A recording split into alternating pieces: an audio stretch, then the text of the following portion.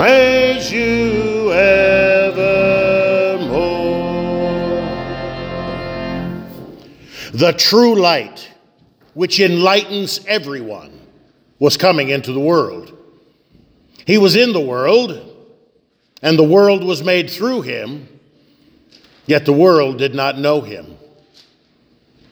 He came to his own, and his own people did not receive him. But to all who did receive him, who believed in his name, he gave the right to become the children of God, who were born not of blood, nor of the will of the flesh, nor of the will of man, but of God. Please be seated, dear brothers and sisters in Christ. We find ourselves this evening right smack dab in the middle of what I've been referring to as our overture.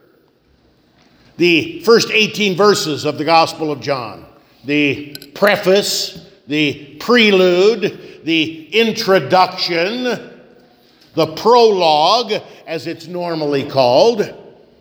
I've been suggesting that one way to examine these verses is to imagine them in written form in the same way that an overture introduces an opera.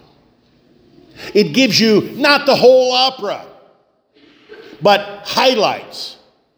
It gives you a taste. It gives you a feel. And it moves you up and down through all of the various themes that are to follow, that will be unpacked, that will be revealed in greater detail. We've worked our way through the first 8 verses.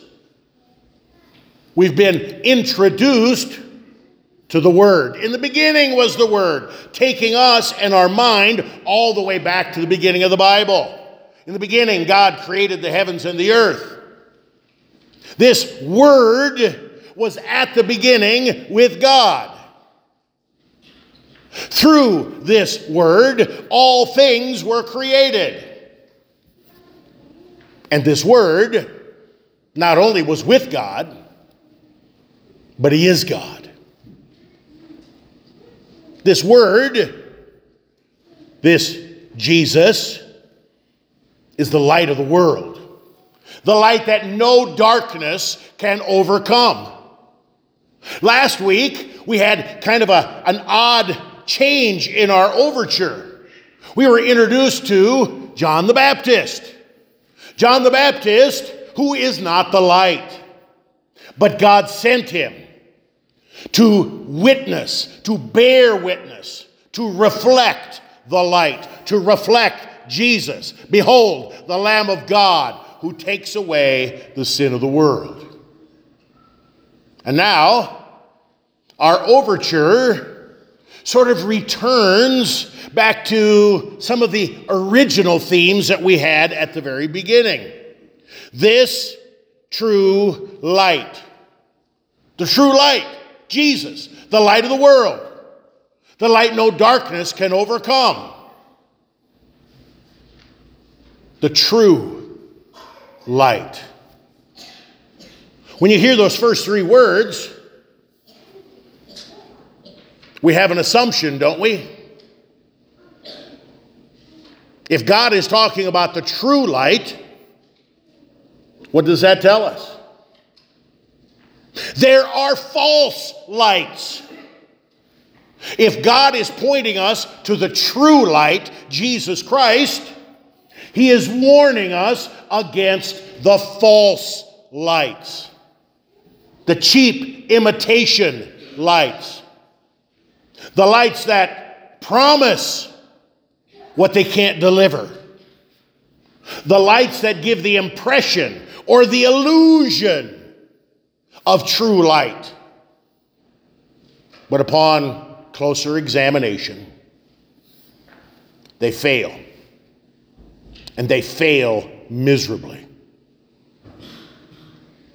This time of the year,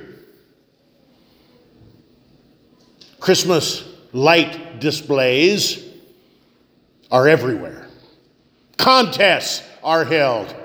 Several years ago, I was asked to be the celebrity judge for the neighborhood light contest. It was crazy. It was great. It was a great honor. And I got hate mail afterwards. People love extra lights at this time of the year. It's part of the festive Christmas spirit.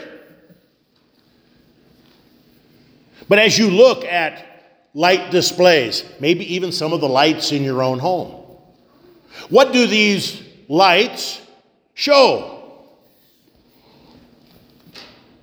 The little drummer boy? Frosty the Snowman?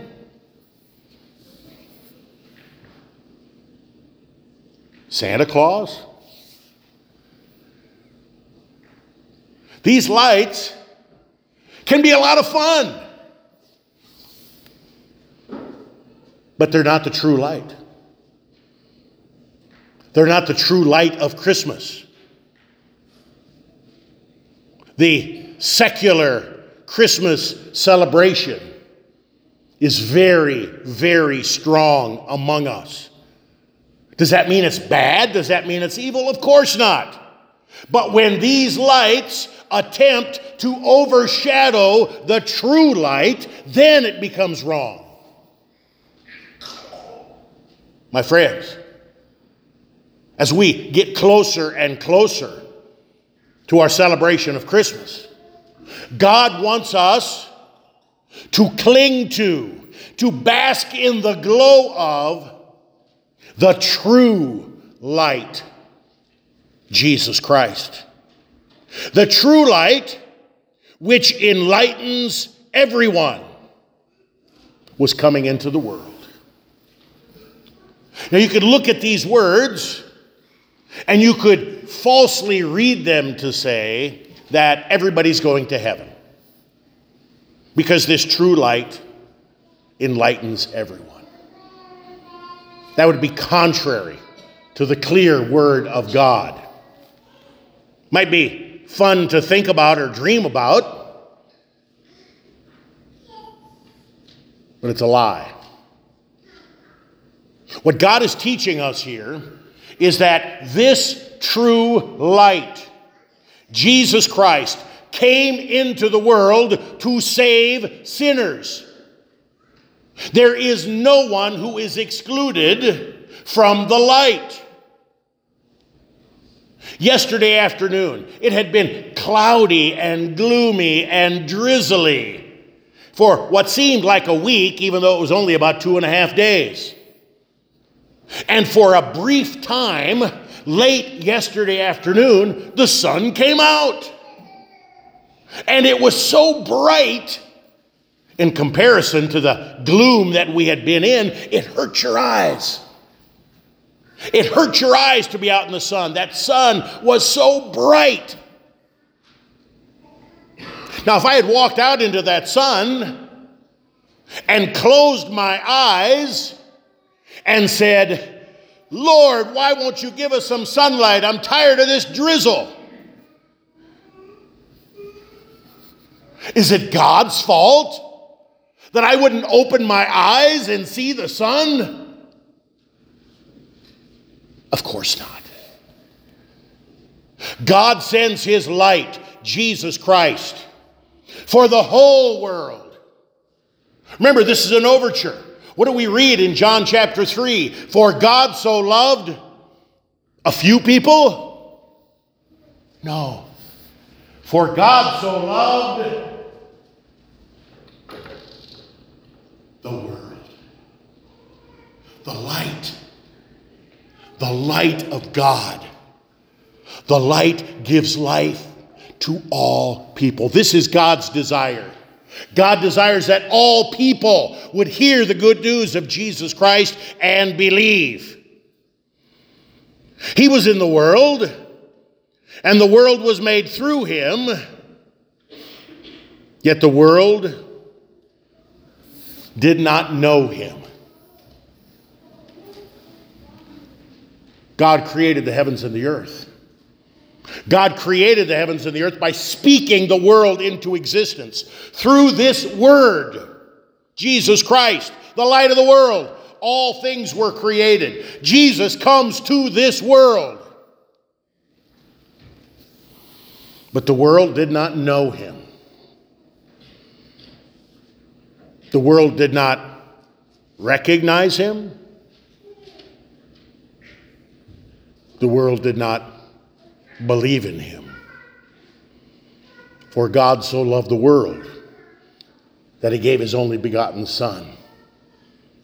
That's the first half of John 3:16. That whoever believes in him should not perish, but have everlasting life. We do not teach or believe in any kind of universalism. That is the teaching that everybody goes to heaven no matter what you believe. That's a lie. That's a pipe dream. Only those who believe in this light, this true light, Jesus Christ. Only those who believe in the life, death, and resurrection of Jesus Christ. Only those who grasp or know this Jesus by grace through faith are saved. Well, if that's true, and it is, our response should be, this is awesome. How do I get it? How do I get this light into me? How do I get this salvation into me? Do I write out a big check? Is there a long list of things that I need to do? Oh, maybe I'm not in the right family. Maybe I need to be adopted into a different family. Maybe if I just try or pray or obey hard enough, maybe this light will come into the world. What does our overture teach us? He came to his own, and his own people did not receive him. But to all who did receive him, who believed in his name, he gave the right to become the children of God. This light is mine when I believe him, when I receive him. This is what God's word says. But there are so many people who teach so many different things about what it means to receive Jesus. Here, recently, the last several months, if you watch any TV at all, you have seen certainly at least one commercial by Franklin Graham. The first 90% of the commercial is some of the most beautiful gospel proclamation that I have ever seen on TV. It's on our local stations, it's on our network stations, it's on our sports stations, it's even on the Hallmark Channel. Franklin Graham preaches a mini sermon about sin and darkness and death and life in Jesus Christ and Jesus alone. Through his life, through his death, through his resurrection. Remember when I said the first 90%? Because in the last 10%, he takes it all away. He takes it all away. He says, if you want this salvation, if you want this forgiveness, then here's what you need to do.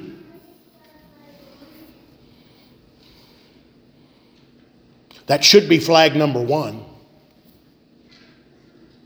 Here's what you need to do. You pray this prayer with me. And then he recites the sinner's prayer. The sinner's prayer that's in the back of every Gideon's Bible. The sinner's prayer that as is a part of every altar call that has ever been made. You have to do something. You have to give your heart to Jesus. You have to make a decision. You. My friends, forgiveness, life, and salvation is not up to you. It's a gift. It's a pure gift. As beautiful as that gospel proclamation is in the first part of that commercial, the last part ruins it all. It's a false light.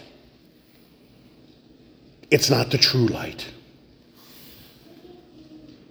My friends, God's word teaches us.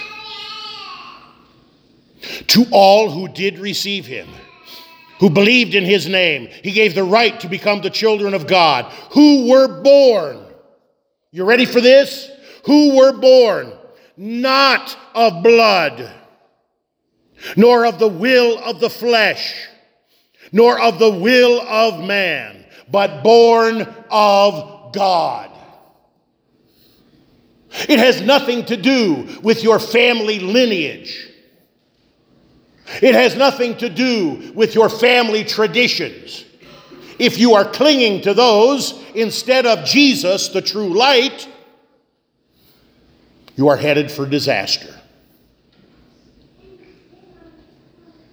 God's word is clear. It teaches us that we must be born again. John chapter 3, the whole conversation with Nicodemus. Nicodemus was concerned. He was confused. What does it mean to be born again? Jesus says, you must be born of water and the Spirit. This is how God delivers the light to you. Not from a decision, not from a prayer, not from your own will, but in the life-giving waters of holy baptism, where God delivers the light of the world, where God delivers the deliverance, where God delivers forgiveness, life, and salvation to you, where he claims you as his own, where he creates in you the faith to believe and receive the promises of God. My friends, the Apostle Paul, who penned these words of our overture, under the inspiration of the Holy Spirit, of course, wrote 3 small epistles. And they too flow from this overture. The same themes, the same language.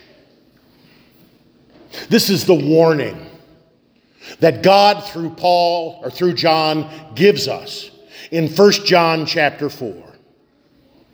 Beloved, do not believe every spirit, but test the spirits to see whether they are from God.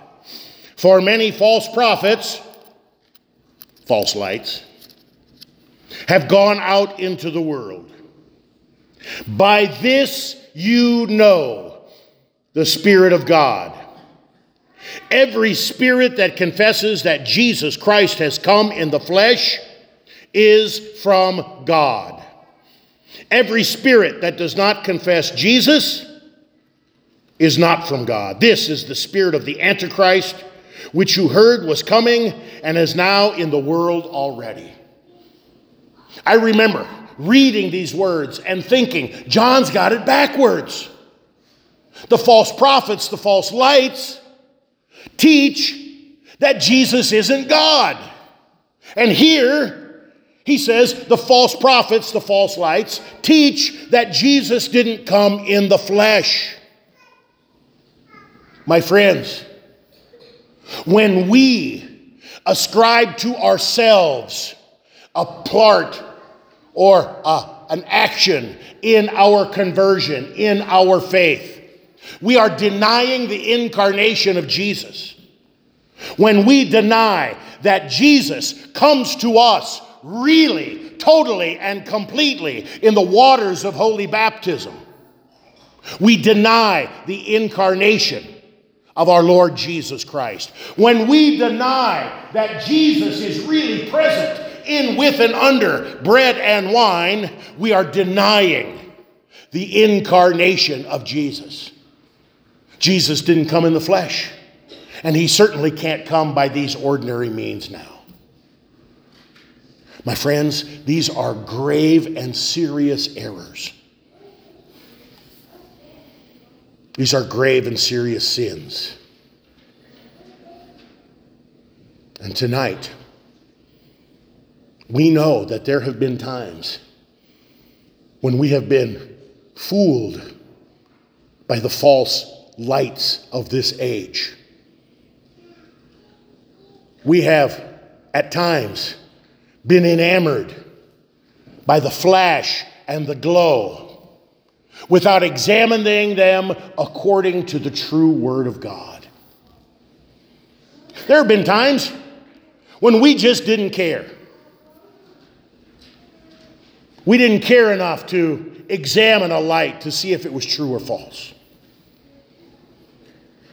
My friends, for all these sins and more, Jesus Christ, the eternal Word, took on flesh and blood. He lived a perfect life. He died our death on Calvary's cross. Physically, in the flesh, he rose from the dead, never to die again. The darkness could not hold the light of the world. This light shines bright, and wherever his word is taught in its truth and purity, and his gifts, his sacraments are administered according to the command and promise of God, there is the light, the true light, the light that gives life to everyone. May this true light be your light today and always. Amen. Now may the peace of God, which far surpasses all understanding, keep our hearts, our minds, our lives, and our light in Christ Jesus our Lord.